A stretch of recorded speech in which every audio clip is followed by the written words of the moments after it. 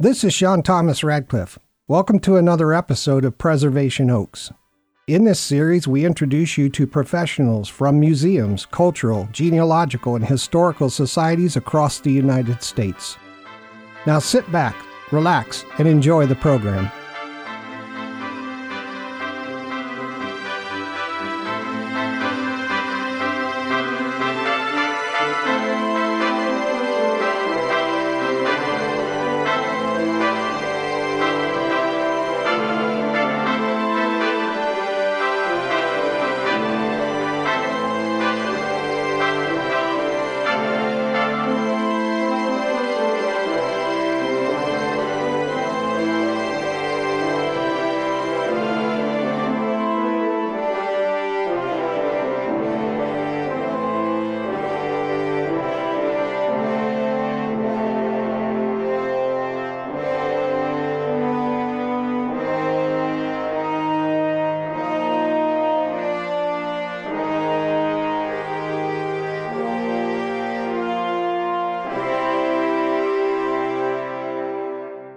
Good day, everyone. This is Sean Thomas Radcliffe coming to you from Salt Lake City, and this is Preservation Oaks, the internationally syndicated original talk program on MicroStream Radio, where we feature interviews with professionals from museums, cultural and heritage institutions, historical and genealogical societies across the United States.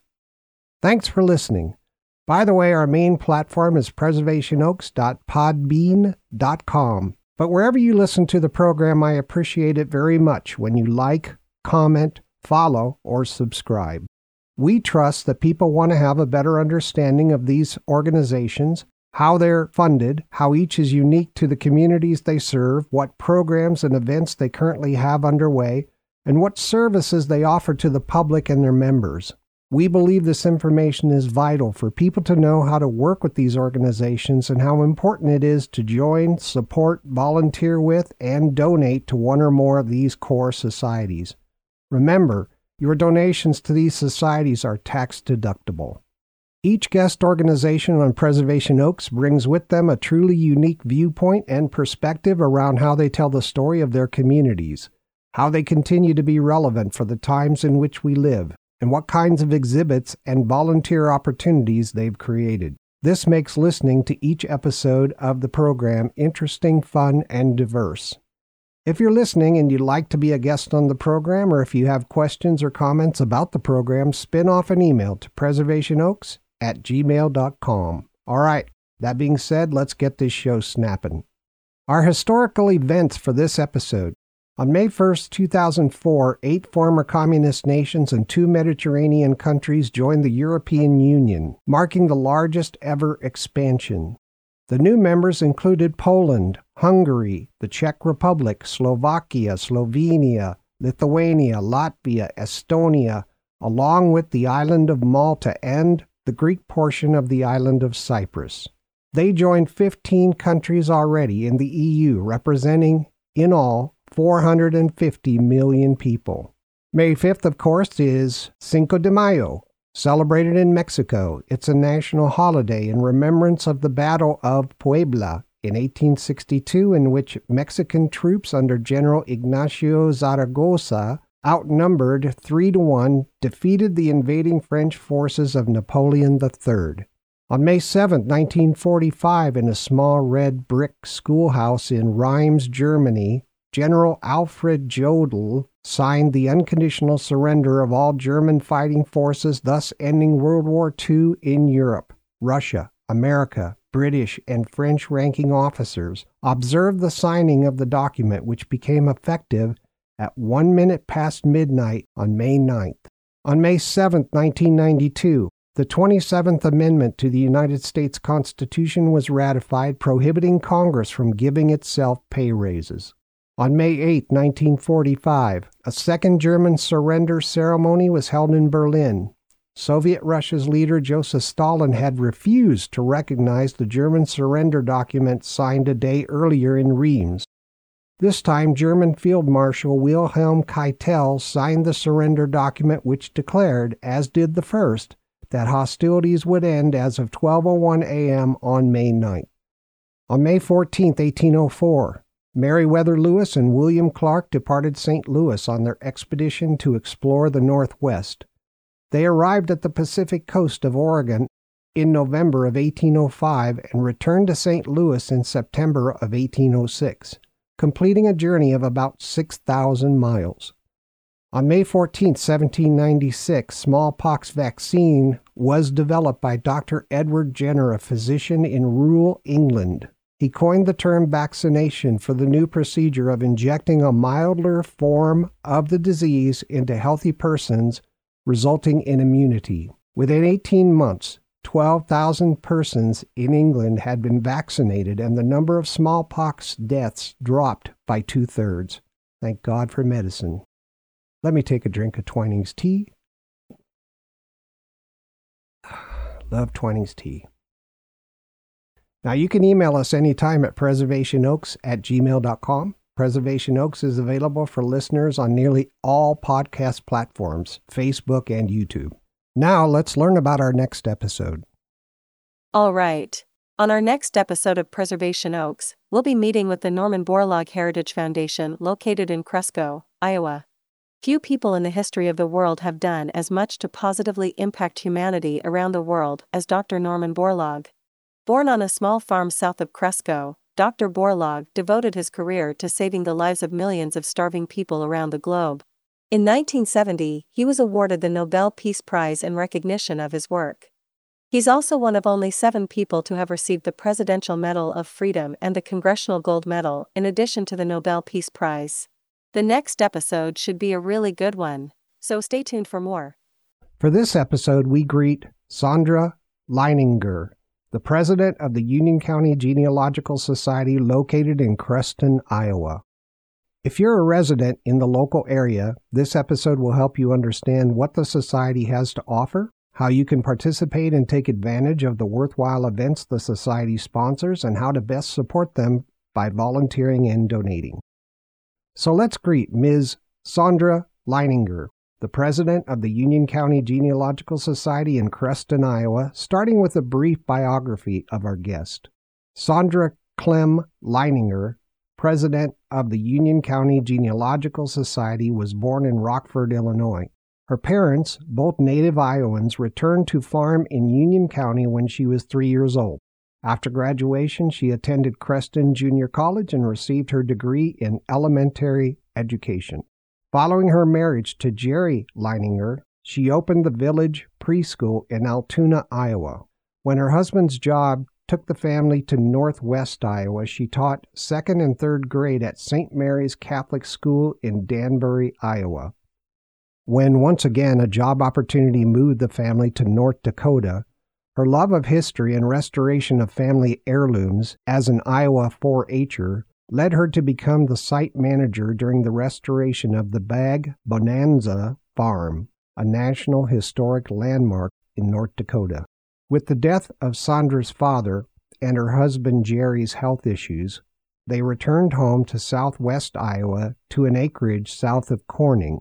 She developed a tourism and historic preservation program for Adams County economic development, which included overseeing the restoration and development of the French Icarian village near Corning. She holds certifications of training from the National Park Service, National Trust for Historic Preservation, and the National Main Street Center. She is currently chair of the Adams County Historical Preservation Commission. Sandra is the mother of 4 children, grandmother of 6, and nana to 1 great-grandson. She has instilled in each of them an interest in their roots, as well as her love of family history. Welcome to the program, Sandra. Thank you so much for being our guest. Well, thank you for the opportunity. You know, Union County is a really nice county. It has these rolling hills, and I noticed some fishing lakes and bait stores and things like that. A lot of farmland in Union County. What's the history of Union County? Well, Union County, is, for those who may not be familiar with it, is located in southwest Iowa. We're 75 miles southwest of Des Moines and 80 miles southwest of Omaha, Nebraska. It was organized back during tensions before the Civil War in 1853 The people that wanted to see the Union preserved decided Union would be a good name for our county. The Mormons were the first white settlers to arrive. They established a way station named Mount Pisgah. They used this temporary home on their way to Utah until 1852. At one time, Southwest Iowa was known as the bluegrass capital of the world. In 1889, the Bluegrass League was formed by 18 Southwest Iowa counties. Two prominent Creston men designed and constructed the first Bluegrass Palace in Creston, which opened to the public in August of 1889. Today, Union County, their major industry is agriculture, with a thriving county fair where families can show their hard work by entering products, everything from livestock to quilts. Our society sponsors the Genealogy and History Open Class competition for ribbons and prize money in 10 divisions with 94 classes, including a junior division for ages 16 and under. We also offer some genealogy classes during the fair at the fairground. Oh, that's great. Now, the county seat is Creston. What's the history of Creston? That's right. Creston is fairly unique. It was developed in 1868 as a survey camp for the workers with the Burlington and Missouri Railroad. The campsite was on a crest of the railroad line between the Missouri and the Mississippi rivers. So there's where the name of Creston came from. The area was developed largely for agriculture with related industries accompanying it. Creston was chosen as the division point for the railroad, now the Burlington Northern Santa Fe, and they built a roundhouse, machine shop, and a construction camp. The new railroad station was constructed by the Chicago-Burlington-Quincy Railroad in 1899. The three-story yellow brick structure, French provincial-style building, served passengers for 69 years. And then was closed to passenger service as passenger service dwindled in the area. It was renovated in 1978 to serve as a city municipal building.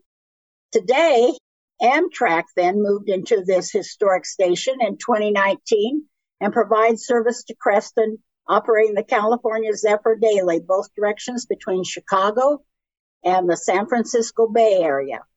Creston is also home to Southwestern Community College, and they also are connected with one of our 4-year private colleges here in Iowa, so young people and adults can study and get their bachelor's degree doing most of their work right here in Creston. That's so neat. So neat that you were able to preserve that building, too. Yes, there was a big discussion when that happened. There were a lot of people that wanted to tear it down. When Amtrak first started operating in the area, they just built a small metal building where you would go to wait for the train. And in the winter, it was pretty drafty, especially with Iowa's weather the way it is. So I, for one, was pleased because as a child, when I would ride the train, we would leave from that big historic building. And I was kind of pleased to see that it was going to be used for visitors again. Fantastic. Can you provide the audience with an overview of the communities you serve, the diversity of your membership, and the mission and objectives of your society? We're a county-wide genealogical society. Union County is made up of 12 townships and 7 small communities, many village, some mostly bedroom towns now to Creston.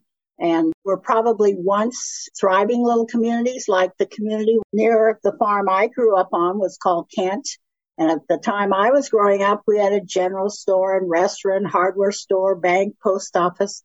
But none of those things are there now. And it's mostly just homes where people live and have jobs in Creston.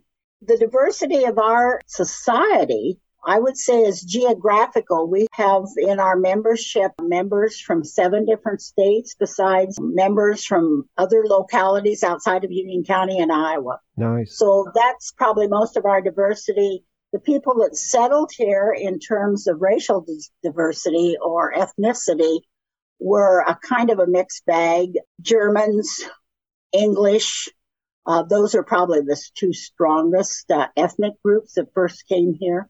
Wow, and it's always been sort of a farming area. I noticed the county has an awful lot of farmland. Yes, Southwest Iowa does. One of the histories, as I said, was the bluegrass farming. I remember as a child, we were still stripping bluegrass. That's a type of really rich fodder for livestock. Oh, I was thinking it was the bluegrass, like Kentucky bluegrass, that kind of thing. Is that right? Well, it is. It's a special grass, and it's very good food for your livestock. And bluegrass was grown here. I can remember, as I said, as a child, we had what's called bluegrass strippers, where they strip the seed from the bluegrass to be used to make into food for the animals. Oh, be darned. Oh, that's really interesting. How did you get into doing what you do now? I know we read your bio, and it gives a pretty nice picture of you, and thank you for that. But how did you get interested in genealogy? Well, I wished I'd have been interested a little bit young, a little more so, a little younger. Because when I was born, I had 9 grandparents still living, 4 grandparents and 5 great-grandparents, and I wished I'd picked their brains more, but I didn't. My grandmother was born in France, and so that always kind of intrigued me as a child. As far as the history part, I was really, through high school, I didn't care a great deal about history, but then I attended junior college to get my education degree. And the history teacher I had just made history come alive and sound so fun and so interesting. That started me down the path. Then I got interested after I was married. When I was first engaged, my grandfather said to me, well, you know, we've had other Liningers in our family. And so that kind of triggered something. And I thought, well, I want to investigate this, if how my husband and I might be related. Sure enough, in our area, there were 2 Leininger families once, and the names were spelled differently. And I come to find out that my grandfather was correct. His aunt had married a Leininger. Then a few years later, my son had to do a project for school where he had to build a family tree. And my husband gave me the family tree that his aunt had done for him when he had to have it when he was a student in school. And I was looking through there and come to find out his great uncle's daughter had married my great grandmother's brother. Oh, my goodness. And so we had Lein Leiningers and we had Lin Leiningers both in our family trees. That kind of triggered it. And from then, I've been doing it ever since. I've been doing family history now for probably about 40 years. Wow. Congratulations on that. That had to be a little confusing at times with those Leiningers. It did, because people were always misspelling them. In fact, in one of the really old Union County histories, they spell our name like the L and they drop the E. The other thing that was interesting, my family first came to Union County in 1854 and settled in Platte Township. In 1857, my husband's family first came out, the Leiningers, and settled across the section of land from my relatives in 1857. But we didn't meet and know one another until we met in junior college. Oh, that's neat. So what's coming up on the horizon for the society? Where are you taking it next? We have a lot of things to do. You had mentioned earlier our website. We've been putting the cemetery records on there. Still have 2 of the largest cemeteries in Union County that we're working on to get those on. So those are some of our future projects in terms of the society. We would like to grow the society and build it to have more people involved and find more people that we can help get interested in their family history. Very nice. By the way, you have a beautiful website. Thank you. Listeners, you should really go there and check it out. It's very well organized and very nicely done. What kind of funding model supports the society? What are your funding goals this year? We don't have big funding goals other than we have a couple 3 streams we use. We do benefit. We have what we call First Saturday program. And that is where we bring in a speaker to speak on a particular topic. They're held on the first Saturday of every month throughout the year, with the exception of December and January. And they're a 3-hour class from 12 to 3, where a speaker will not only do a presentation, but then help us with the research and making sure we understand, how to do the things that she shared with us, or he. So we do earn some money from that. There is a discount for members. The classes, I think, are only $5 for members and $10 if you're a non-member. Our membership fee brings in a fair amount of money. And as I said, we do have members from throughout the country. After COVID, we added Zoom, so that gives people incentive that live outside our area to join because they can attend these classes over Zoom on Saturday, as well as our regular meeting nights, which is once a month, with the exception of December. The other thing that we started that's becoming an annual event is a one-day genealogy conference. And we do bring a speaker in. It's a day-long conference.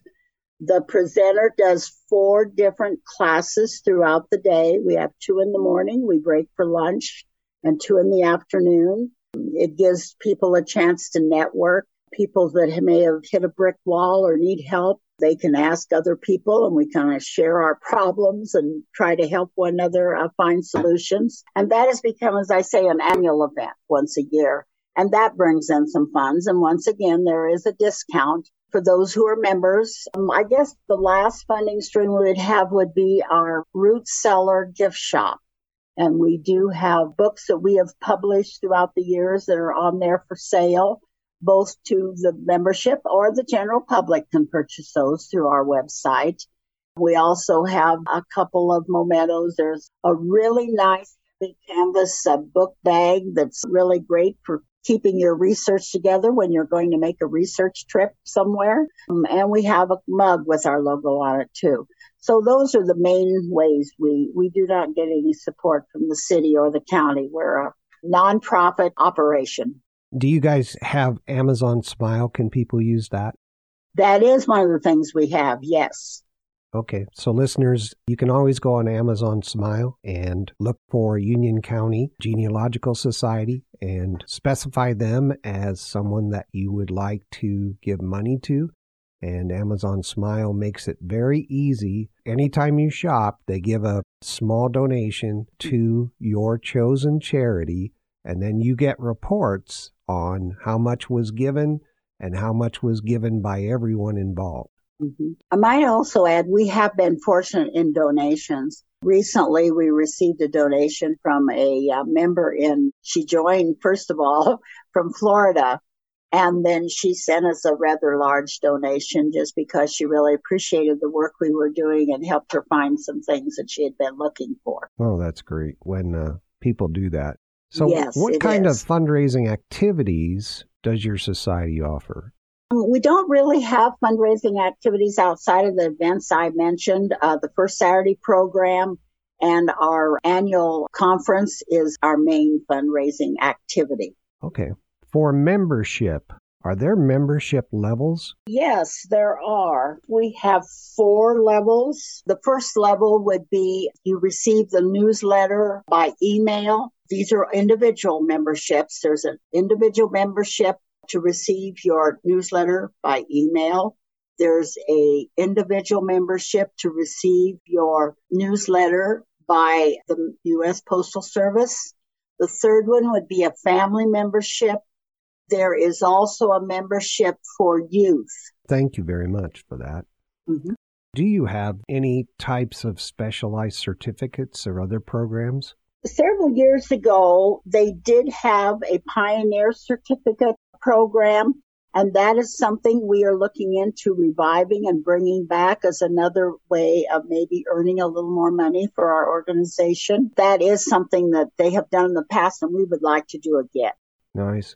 How did COVID-19 affect your society? In 2020, it affected us financially because we did not have beginning in March of 2020, we did not have any of our First Saturday programs that whole year, and we had to cancel our one-day conference. Then we thought, well, we'll be able to do this in 2021. And we didn't have a conference again because about that time, Iowa was hitting its stride again in cases. So I think we lost probably about a year to a year and a half of meetings. Wow. When we came back, we decided to come back. Well, and our library was closed, which is where we meet. We meet in the genealogy room at the Gibson Memorial Library in Creston. And they were closed during that time also. They just had curbside for people to pick up books and return them. When the library opened, we started our monthly meetings, and we had a few towards the latter half of 2021. We started in probably about August, I would guess. And we started having then our first Saturdays and our monthly meeting. And we decided to add Zoom. So both of those programs are available now on Zoom. And just recently, now that things are kind of opening up again, the organization discussed whether to continue it. And we did decide we were going to continue doing those over Zoom because it is a nice membership benefit for those who live away from the area, or even members in the area. Maybe you've got a conflict, but you can have an hour to come to a meeting over Zoom, but you don't have that extra hour to drive to the meeting and back if you live a ways away. Yeah. Do you videotape your events and put them on YouTube? We have discussed that, but we haven't yet, but that's something we are definitely looking into. Nice. That would be really nice because you've got some very interesting events. Yes, and we have been so fortunate. The Iowa Genealogy Society is very active, and they have some really good, experienced people that we've been able to get to come down here to be presenters for us. For example, the conference that we just held on April 23rd, Alice Hoyt-Bean was our presenter. She's a board-certified genealogist. Her business is called Prairie Roots Research. She lives in Iowa, grew up in southern Iowa. She's a sixth-generation Iowan, but she does regional and national conferences. So she is a really accomplished speaker, and every time she comes and does a program for us, we learn so much from her. That's very nice to have someone like that in the area. Yes, and we have some others like that live in the Des Moines area that come down and do work for us that have been very generous with their time and talent. What are your regular research hours? Our research hours coincide with the library hours. They can go to the Gibson Memorial Library site in Creston and find out what their hours are. I know that on Saturdays they're open from 10 a.m. to 3 p.m. On Monday nights, I think they open every day at 10 a.m. And on Monday nights, they're open till 8 p.m. When is the Genealogy Society closed for holidays or special events? Our society as such is not really closed. The library is closed on certain holidays. I talked to the librarian in preparation for our program today and asked her when were the peak times or the best times to research. And she said the times that is not the best is Monday, late afternoon to evenings, because they have a lot of activities then. And Wednesdays, there's a lot of activities going on in the library. And many times they're using the genealogy room for those activities. Okay. However, during those times, the library does have several computers that can be of use to a researcher, and they do have an ancestor program on their computers. So when you go to the library, you can get on Ancestry for free and use that research tool. Oh, that's very nice. Are there any records that you have that are restricted in any way? No, they're not. All the records are in the genealogy room, and you have access to those, Nice. Except for the times I mentioned when it might be an activity going on there or a meeting and you can't get in there. But the rest of the time, no, that's the only restriction you would have. And if I come to the genealogy room, can I make copies? Is there a copy machine? Yes, the library does do copies for you. There's a small charge for that. They also have a microfilm reader for all the newspapers and things like that. If you find an article that you want in the newspaper, you can make a copy of that. It's hooked up to the printer, so it'll print you out a copy. Okay. And can I actually make a photocopy of any of the records that I might access? Yes, you may. Nice. You can also bring in any of your electronic devices, such as a camera, scanner, portable scanner, those types of things. Those are acceptable. Very nice. That makes it so much easier for people doing research. It does. And you've mentioned the best times to visit. So stay away from Mondays and stay away from Wednesdays. Yes, Monday after late afternoons and all day Wednesdays and Wednesday evening, yes. And is the society open or the library open on weekends? Just on Saturdays from 10 to 3. It's closed on Sunday. Oh, okay. Is there a lunchroom or are there nearby restaurants and nearby parking? Crescent is a town of just a little over about 7,500 people. Okay. There are multiple restaurants, everything from McDonald's to Hardee's to Subway, or sit-down restaurants inside. They have several restaurants in the area with good food, as well as you can pick up things at the deli at the Hy-Vee. And if I come in to research, now, the reason why I might come in from another state or another area is because not all the records are online. And so there may be a case where I have to come in, fly into the regional airport and come in. Are there hotels in the area? Yes, they have several hotels here in Creston. And the other thing, if you're wanting to come here, I have an example I can share with you. The best thing for the researcher to do is to call the library number at the Gibson Memorial Library. And we have a member that is a librarian at the library, and she is their genealogy librarian. And she is excellent. If you tell her what you're looking for and what you need, and when you'll be here, she will know which member might have the expertise to help you with what you need. Last week, I got a call from a lady in Seattle, Washington. She and her husband will be here the end of June. And she was asking if I would have some time to meet with her because I live in Adams County, which is the county directly west of Union County, even though my family's roots were in Union County. And her family had farms in both Adams and Union County. So our librarian, Terry, gave her my number to contact because she knew I would have access or be able to help her with Adams County as well as Union County. So Terry's very good about putting the right two people together to help them with their research. Very nice. So I will be helping this lady when she comes in June.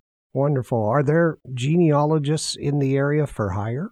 Yes, we have many of our members are well experienced, and our society does have that on our website that we will help do research for people. We charge $10 an hour. That's another way we can earn a little money for That's the very society. Reasonable. Very and reasonable. Plus, there is a small charge if there's copies or if we have to drive somewhere. If they want us to go to Des Moines, to the Iowa Genealogy Library, which is right across the street in Des Moines from the State Historical Library of Iowa. Sometimes people will call and want us to do research there for them. And so then there's a small charge, for mileage and for parking fees or copies to be made, that sort of thing. Absolutely. That's a very reasonable price. Sandra, I'm sorry to interrupt, but it's time for our first break for a few minutes. All right, listeners, we'll be right back after these important messages.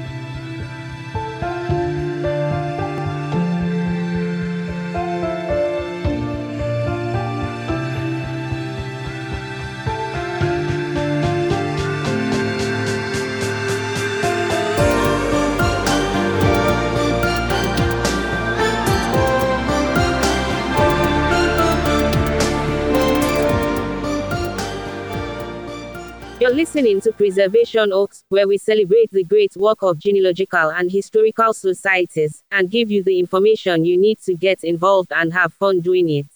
Hey everyone, this is Anwuli Okudili. We'll be right back to Preservation Oaks with Sean Thomas Radcliffe, after these important messages. This is Sandra Bankston, the president of the Fremont County Historical Society, and I listen to Sean Thomas Radcliffe in Preservation Oaks on Microstream Radio. Introducing a totally fun and boundless research experience. The Union County Genealogical Society, where expert-level volunteers, records, and historical access take you on an amazing journey to reveal your family lineage. Discover a world where the history and patterns of daily life of your ancestors come to life. The Union County Genealogical Society in Creston, Iowa, their legacy is yours.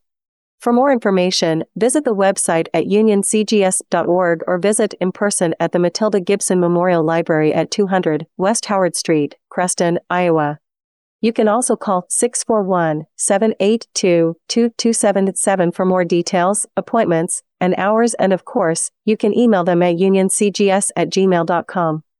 Hello, this is Sean Thomas. If you have a society in your area, then please support them with your volunteer time and funding.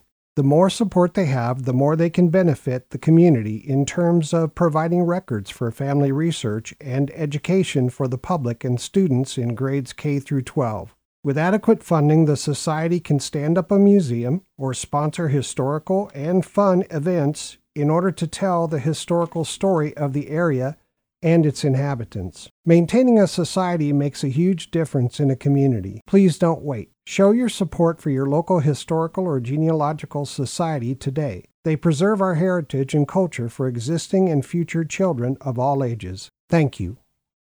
This is Christy Deitmeyer from the Dyersville Area Historical Society, and I love listening to Sean Thomas Radcliffe on Microstream Radio. History. The aroma is like rich farm soil or a familiar old book, the flavor bold and decadent, the touch divine. And the stories? Yes, the stories are luxury simply defined. Introducing Preservation Oaks, a program featuring museums, cultural and heritage institutions, historical and genealogical societies across the United States. If you think you're familiar with the stories of history, you haven't experienced listening to Preservation Oaks, the program that invites you to experience each unique episode featuring professionals from these essential organizations. Select any episode from wherever you get your podcasts, then sit back and enjoy the luxury of history. No worries, because the enjoyment's on us. Let me catch up on Preservation Oaks emails. Here's one from Sandy in New York. She says, "Is it out yet?" Okay, here's another one. It's Bill in Arizona saying, "Is it out yet?" Oh man. And now it's Sarah in Minnesota. "Hi, is it out yet?" Stop. I can't read all these. Let me tell you all, the wait is over. A new episode of Preservation Oaks is released every 2 weeks, stuffed with information, history, genealogy, and everything you need to know to support your favorite cultural, genealogical, or historical society or museum throughout the United States. Listen to each new episode only at Preservation Oaks. Yes. If you're a historical or genealogical society listening to Preservation Oaks, and you'd like to be a guest on the program, please email preservationoaks@gmail.com. Again, that's preservationoaks@gmail.com. And now, back to Preservation Oaks.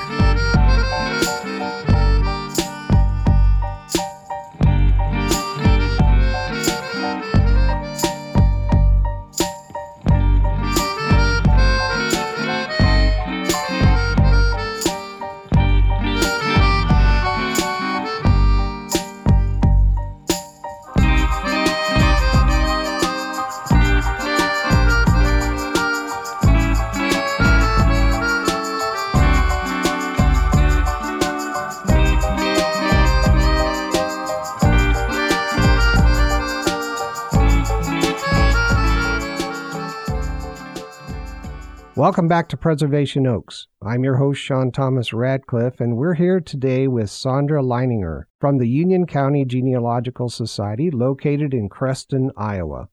For this segment, we'll chat about the Society's role in the community, what kinds of outreach and events and education, and especially any records or collections on-site or online the Society maintains for the public and their members. Welcome back, Sandra.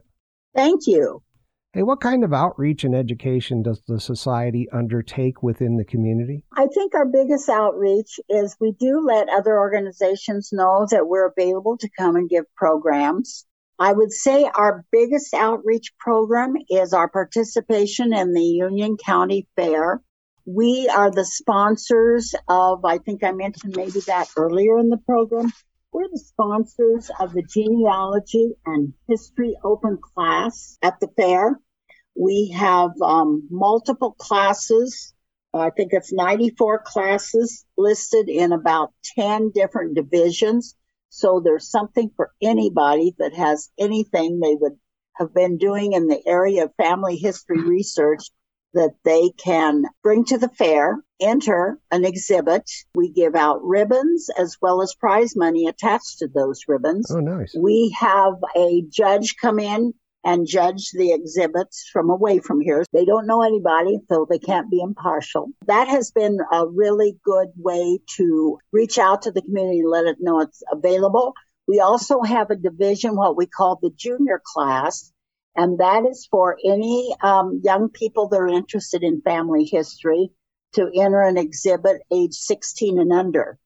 We have a coloring competition that we give out prize money for in 2 or 3 different classes for the youth, as well as we offer 2 beginning genealogy classes for people wanting to learn more about how to go about doing their family research.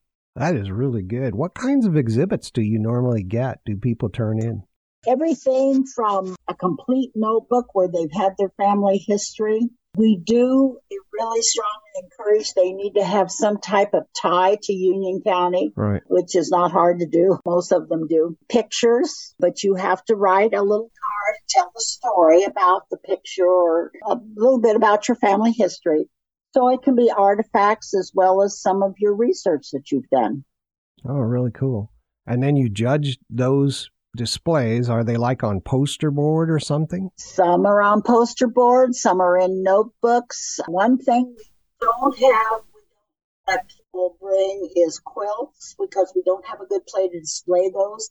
There is an open class quilt show, so you can do it over in the quilt division. We've had people bring, for example, this year I'm going to enter in one of my grandmother's China cups and saucers. It was from France. It's a chocolate cup that her grandfather and grandmother gave her on her 16th birthday. Wow, very nice. Does your society do work with school children other than at the annual fair? Yes, we do. Last year, we did a program as part of our First Saturday program. It was designed to invite any students that were interested in family history, but especially those working for a patch in Girl Scouts or Boy Scouts in genealogy, as well as 4-H projects.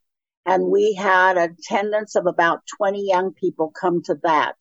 And we let the leaders in both of those organizations know that we were available to help any of their members that were looking to work towards genealogy. I know the Girl Scouts have a patch, and there are some classes both at the county fair and the state fair for 4-H exhibits. Oh, very cool. You said that the annual fair, and it sounds like you guys go all out. There's a lot of work involved in what you do at the county fair every year. Do you sponsor any other holiday events for Christmas or that kind of thing? We did one 3 years ago, I believe it was, and it was at Christmas time. And it was a celebration of the 40th anniversary of our society, our Ruby celebration. And that was organized like in December. So we had an open house. People came back that were charter members, and we had a big celebration with that. But we don't do that every year. Okay. I know you said you publish a newsletter. Is that newsletter just for members, or can anyone get it from your website? Well, we do promote it as a benefit for membership, but it is on the website, so it is available to the public too. Oh, great.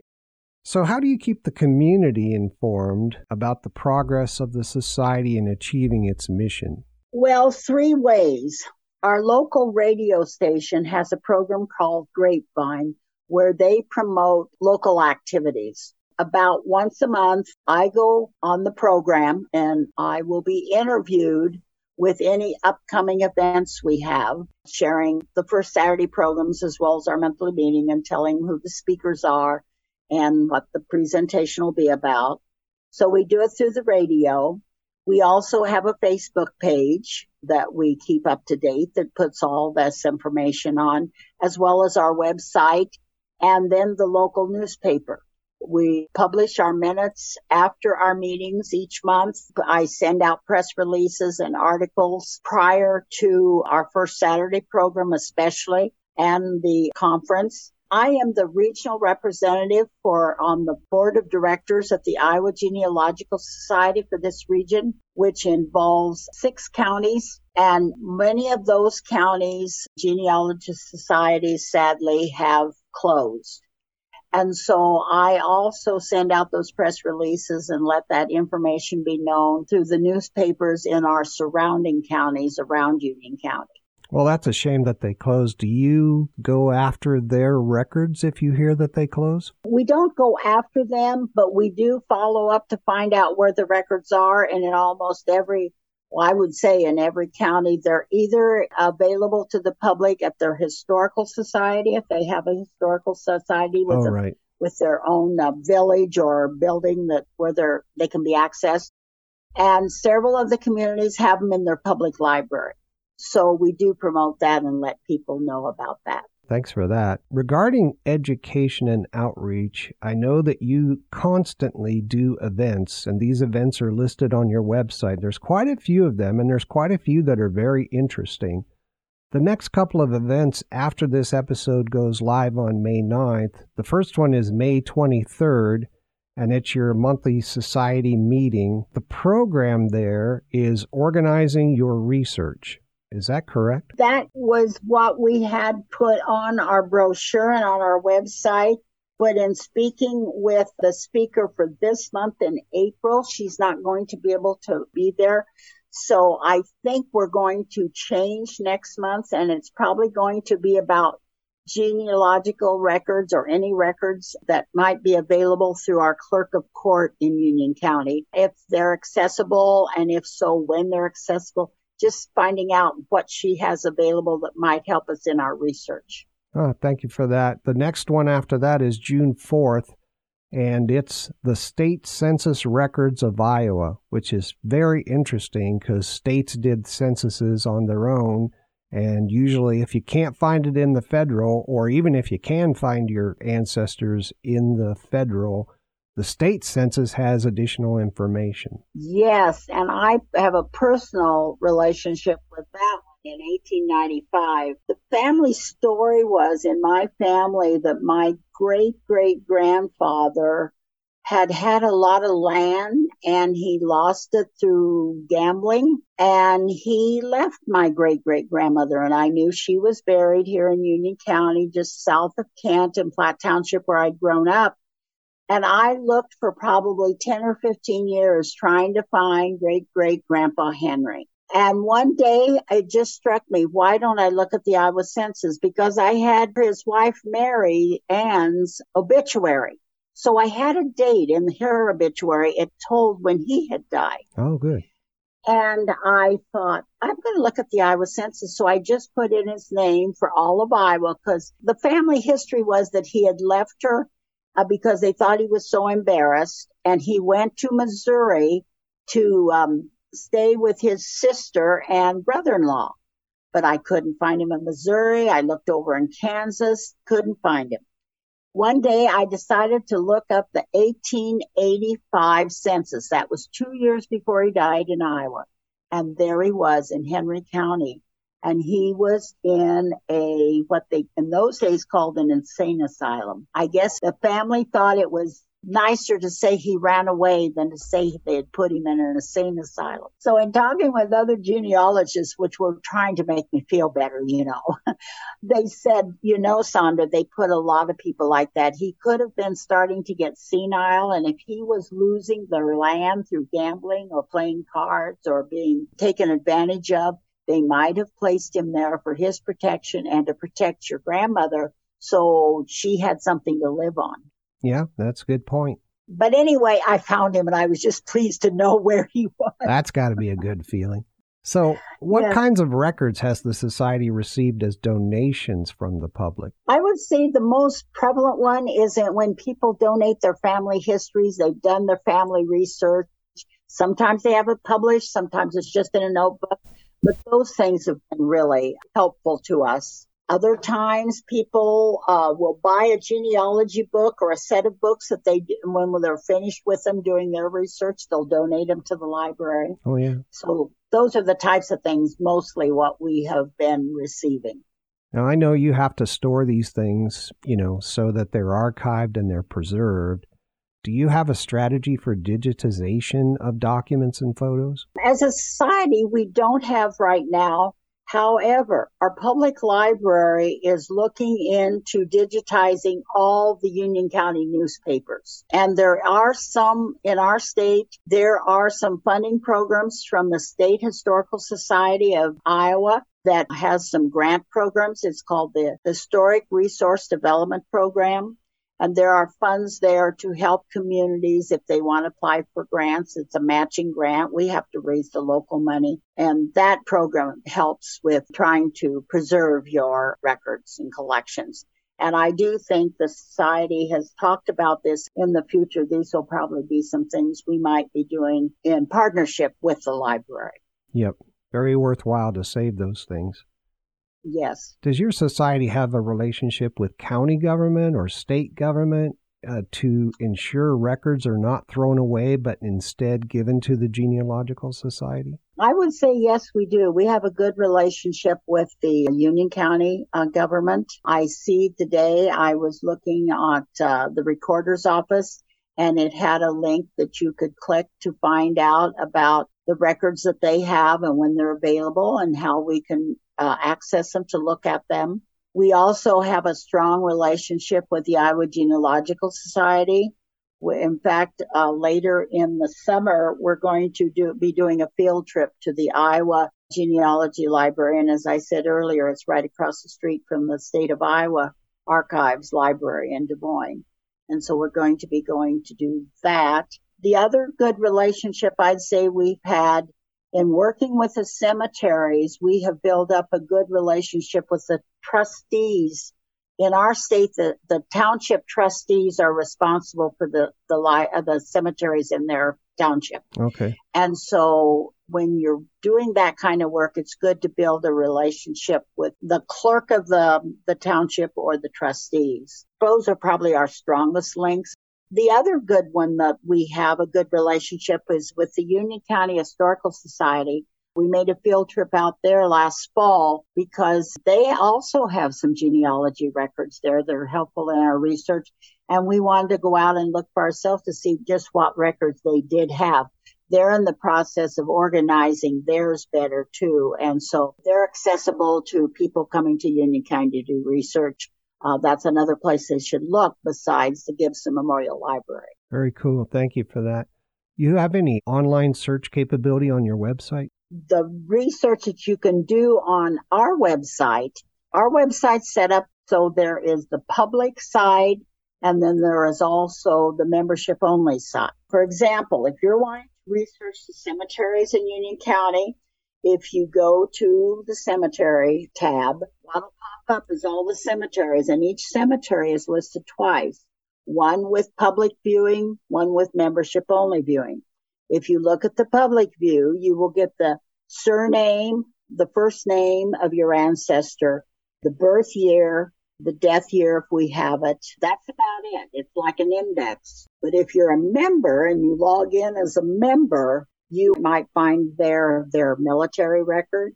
You will find everything that we have been able to find about that person. For example, I put on the information that I knew about my own family in terms of the ancestors' parents, if I knew their name, the spouse, their siblings, their own children.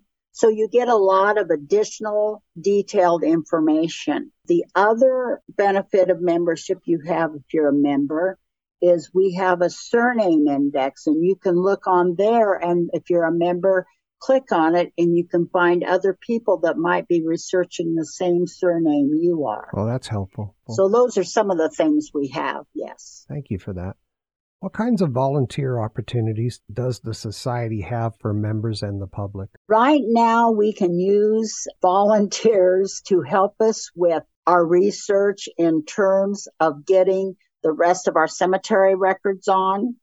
Once we have our cemetery records on, of course, about every 3 years or so, you want to contact the trustees and that take care of each of these cemeteries and update them. Yeah. So it's kind of a constant thing. The next big thing we would like to work on when the cemetery records are complete is putting together on our website all the obituaries that we have in our collection, which is sizable. We're still struggling and trying to figure out how's the easiest, quickest way we're going to be able to do that. Once we have the obituaries on there, when you will go into a cemetery record to check on your ancestor as a member, there'll be a link that if you click it, that'll take you right over to their obituary also. So volunteers right now, and a lot of this work can be done in your own home. We set up our website with a company called EasyNet Sites, and they send us the format. We give the volunteers the format, and they can just plug in all the information. Oh, very cool. So are you planning with the obituaries? Is there any kind of electronic scanning device that makes that easier? Well, so many of the obituaries are in notebooks, and they have put multiple ones on the same page, like maybe there'll be 6 obituaries on one page. We're trying to figure out how we could do that. We scan them, but scan them so we only have one, instead of all 6. Right. Because you want to have them alphabetized or some way to index them. So that's one of the things we're wrestling with right now. Yeah, that's hard. I would try to do anything to avoid typing all those in manually, but sometimes you have to do it. Exactly. Another volunteer jobs, you might call them, that we have is they can serve on, we have several standing committees. Like we have a committee that takes care of the county fair and lines up the judges and all of that goes with that. But there are several standing committees, an advertising or promotion committee, those types of things. So there's those volunteer opportunities too. And we're always looking for, of course, people that are willing to become officers for the organization. Right. Do you have volunteers that do the genealogical research for people? We do. Mostly it's within our membership, but we could use others too. We have a program committee, so they help plan the program for the next year, select the topics that they're interested in, if they'd like to know more about, that sort of thing. I ran across one society that had appointed or had a volunteer in each township, and they were responsible for the information coming from the township. Do you have any structure in place like that? We don't have, but that's something that I'm glad you brought that up, because that's something I have thought about, if we could possibly get one person in each of those townships. That would be great. And even if they don't live there today, because many people have left the farms or moved away, some of those townships have no town in them. So it's just farmland and farmsteads. But it could be someone that has now lives in Creston or somewhere else, but they have ties, historic ties to that township. What kinds of interesting books has your society published? I was looking through the root cellar today, and I noticed that we have several that we have published over the years. The one that caught my eye that I had kind of forgotten about, it's called Biographical and Historical. I don't remember the exact name, but it is a publication of people from both Union County and Ringgold County. And Ringgold County is the county directly south of us. And so there's been a lot of overlap on our southern edge of our county. Union County people being buried just over the line in Ringgold County in a cemetery that's really close to the line, that sort of thing. Yeah. So that's one of them. I noticed there's like 7 volumes that have been published of excerpts from the Afton Star Enterprise newspapers. Afton was the first little town that was the first county seat before Creston. We have multiple types of things like that. I noticed there's an interesting little booklet about memories that people had of early Union County. Nice. So I think someone had probably done interviews with the elderly people that remember when Union County was coming around years ago and published those. Now, are all those books for sale to the general public? You don't have to be a member to use our gift shop and purchase items from that. That's open to the public. Very cool.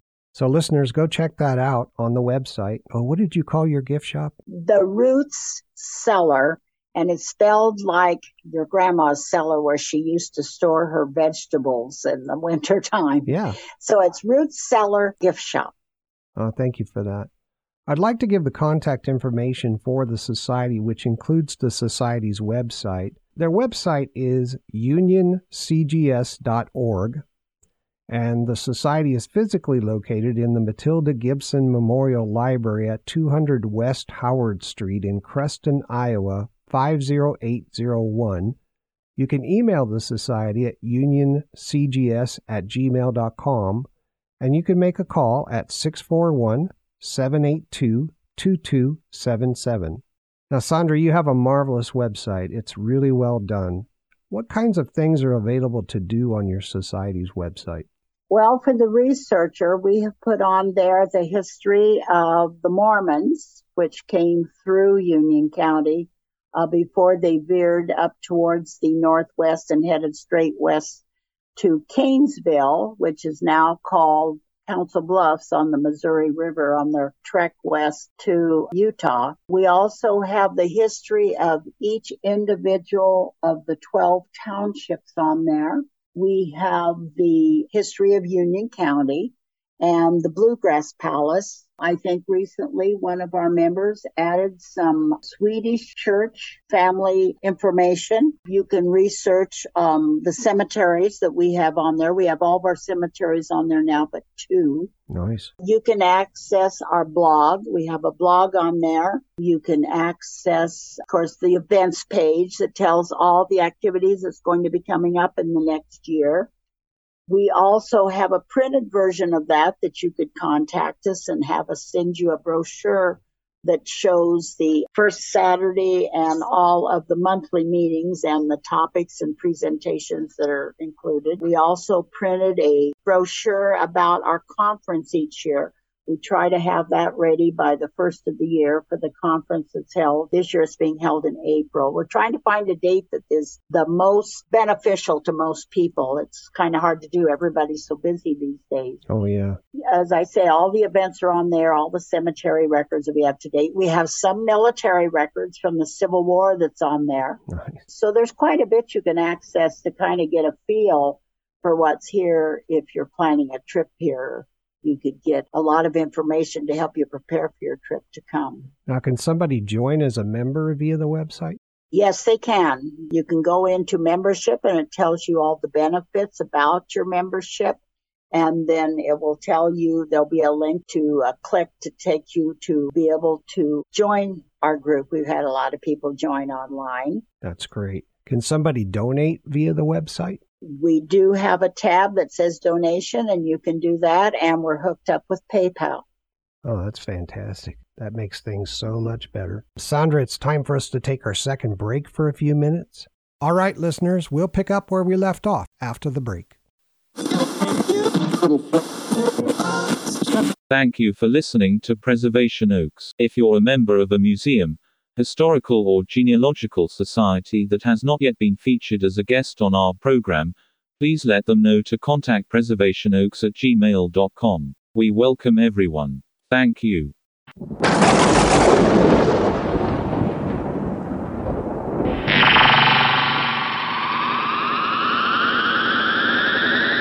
This program will now pause for universal identification.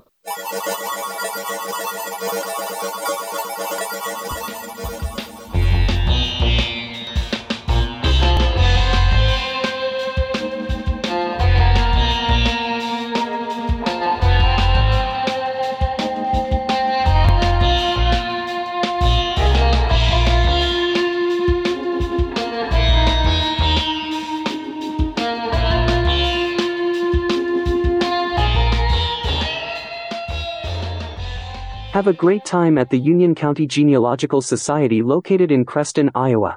For over 40 years, the Society's mission has been to meet the educational needs of their members through the preservation of the county's public records, cemetery records, newspapers and family histories for research by future generations.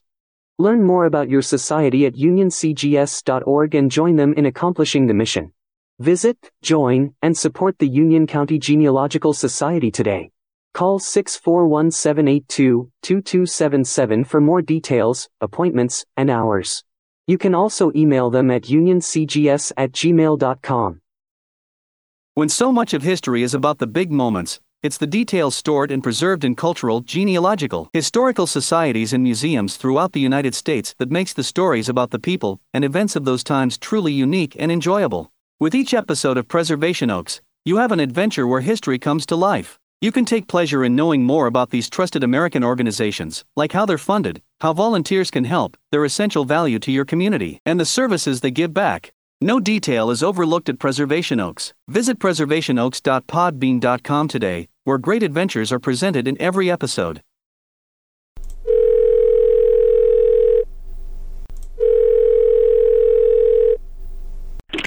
Hello, no one is available to take your call. Please leave a message after the tone. Hello. Good evening, Mr. Martin. It's Hans here. Sorry to call you at home, but it's about the new building. The new building we had the grand opening for last month.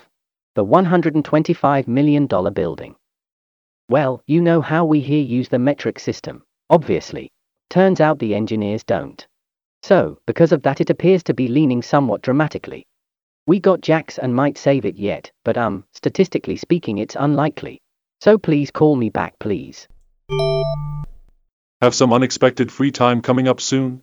Make good use of your free time listening to Preservation Oaks. This is Stacy Gosling, the president of the Winneshiek County Historical Society in Decorah, Iowa, and I had a lot of fun as a guest on Preservation Oaks.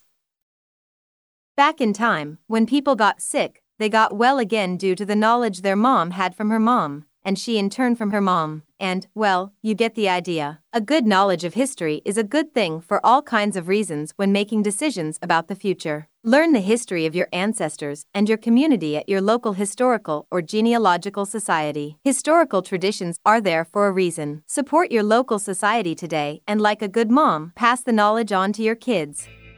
And now, back to Preservation Oaks.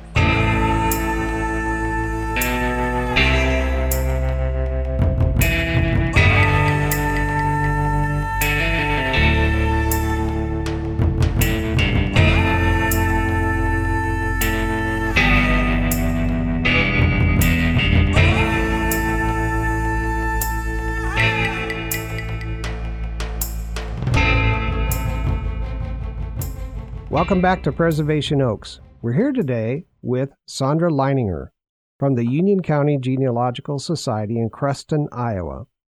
Sandra, we've learned a lot, and it's been great. Thank you for the information you've provided to our audience about your society. I want to pick up where we left off. Now, I know you mentioned that you're putting the cemetery records, trying to get those updated. Can you tell the audience about any current initiatives or needs of the society that you want your members and the people of your area to know about and support? I think that's probably the most important one, is helping us get more of our records on there, because there's not only obituary records, but in the future, we'd like to put more of the vital records such as birth and death and marriage records. I think the next one we'll probably work on after obituaries would be marriage records. So those are some things. Also important to us would be if people would let us know. In fact, we're getting ready to send out a survey to our current members as well as past members about anything that we could be doing that would be helpful to them, that they would like to see us add, that type of thing. You know, are there certain topics they would like to see us find a speaker for? There are certain ethnicity groups that we have had a difficult time. We've got several people with some French ancestry, including me, and you just don't find too many people out there in our area anywhere, in our state even, that are available for doing a presentation on French research. Yeah, that's the difficult one. I think the French, more than any other ethnicity group, as near as I can tell, when they came to America, they melted. They came right into the melting pot, so to speak. From my education days, the French came in and they actually populated a lot of the Canadian and Midwest fur trapping and things like that. Yes. And then the English came in and the Germans came in after that. So The French kind of got buried because the United States bought the Louisiana Purchase, which included a lot of that. And so they kind of got buried. You might be able to find somebody on the Association of Professional Genealogists that has a specialty in French and entice them to provide some information. We have a member that her ancestry is the French Huguenots, which were the French non-Catholics. So she's interested in that type of research. And of course, one of the early cities in Iowa was Dubuque, which was French. Yep. What are your thoughts about how best to keep genealogy, history, and the community support flourishing for the current generation? I've done a little thinking about this question. First of all, genealogy societies are really great resources for family historians, whether you're a beginner or you're advanced. And they can be formed, and genealogy societies are really formed for a variety of reasons. Sometimes a genealogy society is formed as a common linkage. It can be formed because of a surname. It can be a group that forms because of a certain ethnicity, geographical research locality, such as Union County Genealogical Society, or it can be formed around a current place of residence. But as a local group, I think we have something no state or regional or national organization can replace, and that's knowledge of and commitment to Union County. We know where all the treasures are buried. All right. And I would say 5 reasons for you to join a genealogy society. First would be the benefits of it would be the camaraderie of finding other people that are interested in a topic that you're interested in, family history. A second reason, and an important one, is mentoring. When you can network with other people that are into genealogy through the membership, if you run into a brick wall, someone will say, you know, I had that problem and this is how I worked around it.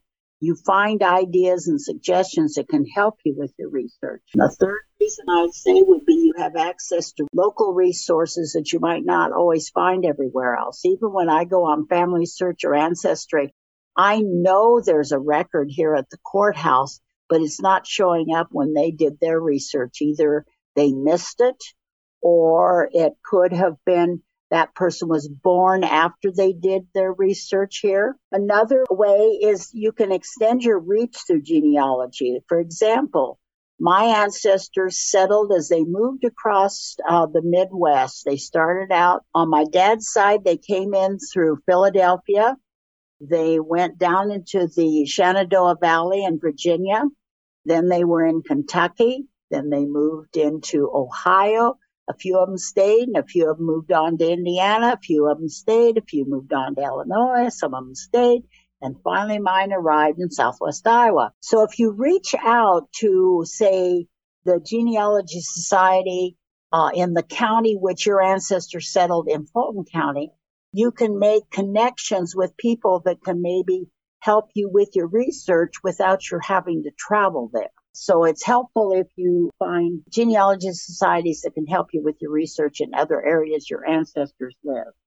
And then I'd say one of the most important ones is educational opportunities, such as our programs that we try to help people with their research, providing those educational opportunities. Right, and as a member, you get discounts on those classes and conferences and discounts on the research fees. Yes, we do. The best way for people to connect with someone at the society if they have questions is to call or email, or what would you recommend?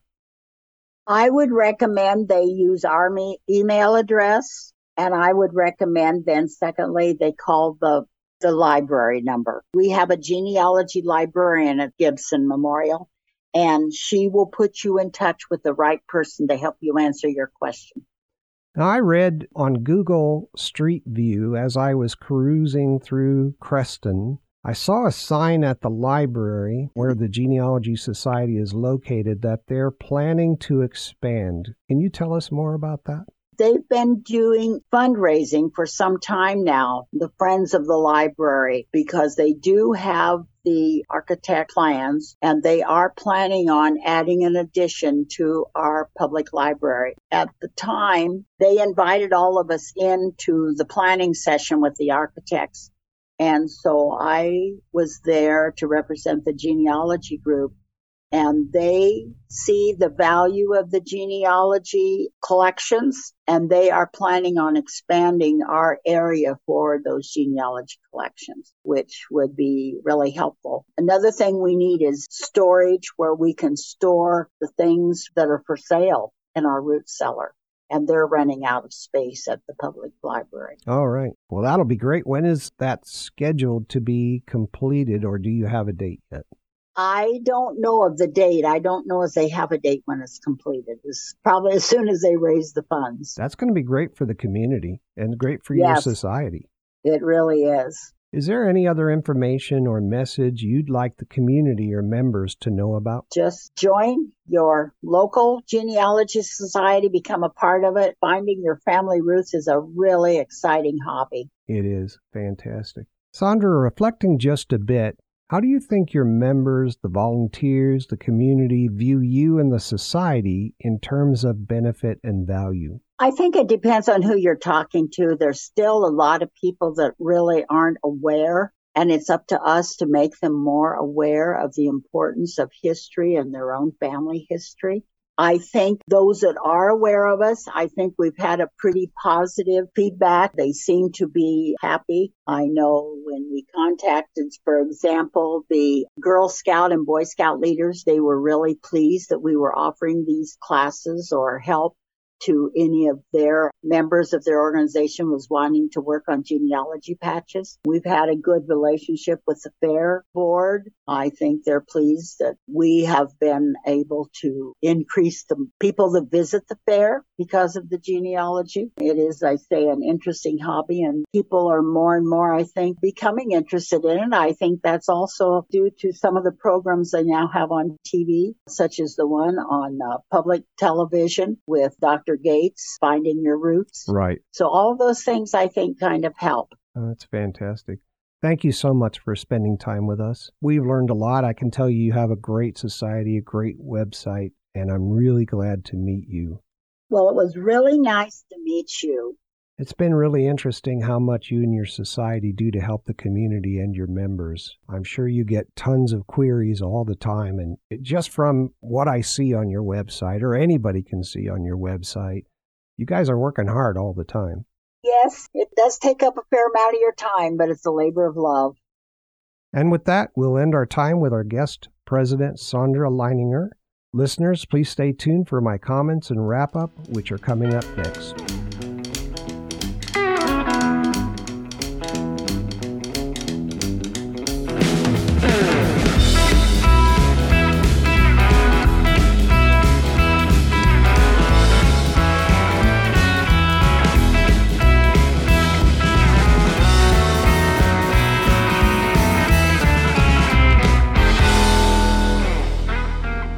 Welcome back. I got to say to all of you, I love doing this program. We meet such professional and interesting people all across the country. The most pressing priority of the Union County Genealogical Society at this time is getting their records online and helping to gather the funding for the expansion of the genealogy area of the Matilda Gibson Memorial Library as they complete the extension of the building. The Society is updating their online cemetery records, then adding the hundreds of obituaries and marriage records they have, as well as helping to digitize newspapers. The timeline for getting this work done is based on donations and volunteers. Much of this work can be completed by volunteers from home. The Society also needs additional storage space, more volunteers, and members. The Society is also looking for member volunteers who want to join committees and become Society officers. One very special and unique event the Society organizes is at the annual Union County Fair. They sponsor a genealogy and history open class competition where there are 94 classes and 10 divisions for judging, awards, and prize money. They also have a junior class for young people under the age of 17. They provide educational classes also during the fair. This is a lot of work to organize and sponsor each year, but a great community engagement event. If you have to travel and stay in the area while performing your research, the area has several hotels and restaurants. The Matilda Gibson Memorial Library has a specific genealogy librarian named Terry, who can hook you up with people to help you while you're there. This quote from Sandra: "What separates us from others is that we are dedicated to Union County and have the most in-depth knowledge of our county, and we know where all the treasures are buried. Here you can get camaraderie, mentoring, help to extend and enhance your research, and access to local expert resources. They are accessible to anyone of any age, and they have very reasonable rates for membership and research. Listeners, by all means, join, donate, volunteer, visit, shop online at the Roots Cellar Gift Shop via their website, and otherwise support the Union County Genealogical Society. They help all kinds of people every year with their research by mentoring, consulting, and performing research. They have monthly educational programs and an annual genealogy conference, all available for members via Zoom. The cost for research, copies, and membership are very reasonable, and you get several excellent benefits for members, including discounts and additional access to the online information they have available. Check it out on their website, unioncgs.org. Now, there were 1,000 questions I could have asked during our time together, but I didn't in the interest of time. If questions occur to you and you'd like more information, please connect with the Society via the contact information I'm about to give you. If you're a listener in the area the Society serves, or if you're a listener researching ancestors in the community the Society serves, and you're not already a member, please consider joining and supporting the Society. The Society's website, as I mentioned, is unioncgs.org. They're at the Matilda Gibson Memorial Library, 200 West Howard Street, Creston, Iowa, 50801. The first preferred contact method is email, and it is unioncgs@gmail.com. The second preferred contact method is by phone at 641-782-2277. I hope this information helps the audience understand how valuable the Society is within the county and what kinds of excellent services they have to offer to their members and the public. And by the way, the Union County Genealogical Society, located in Creston, Iowa, is truly one of our nation's preservation oaks, and it was a pleasure to interview Sandra Leininger. Okay, that's a wrap for this episode. Music used today is from Scott Holmes, the Mini Vandals, DJ Williams, Track Tribe, Tim McMorris, and Cymbalbird. Microstream Radio is a registered trademark. This broadcast is owned and copyrighted by Microstream Radio. It cannot be rebroadcast, downloaded, copied, or used anywhere without the written permission of Microstream Radio. Thanks to everyone for listening. This is Sean Thomas Radcliffe. See you all next time on Preservation Oaks.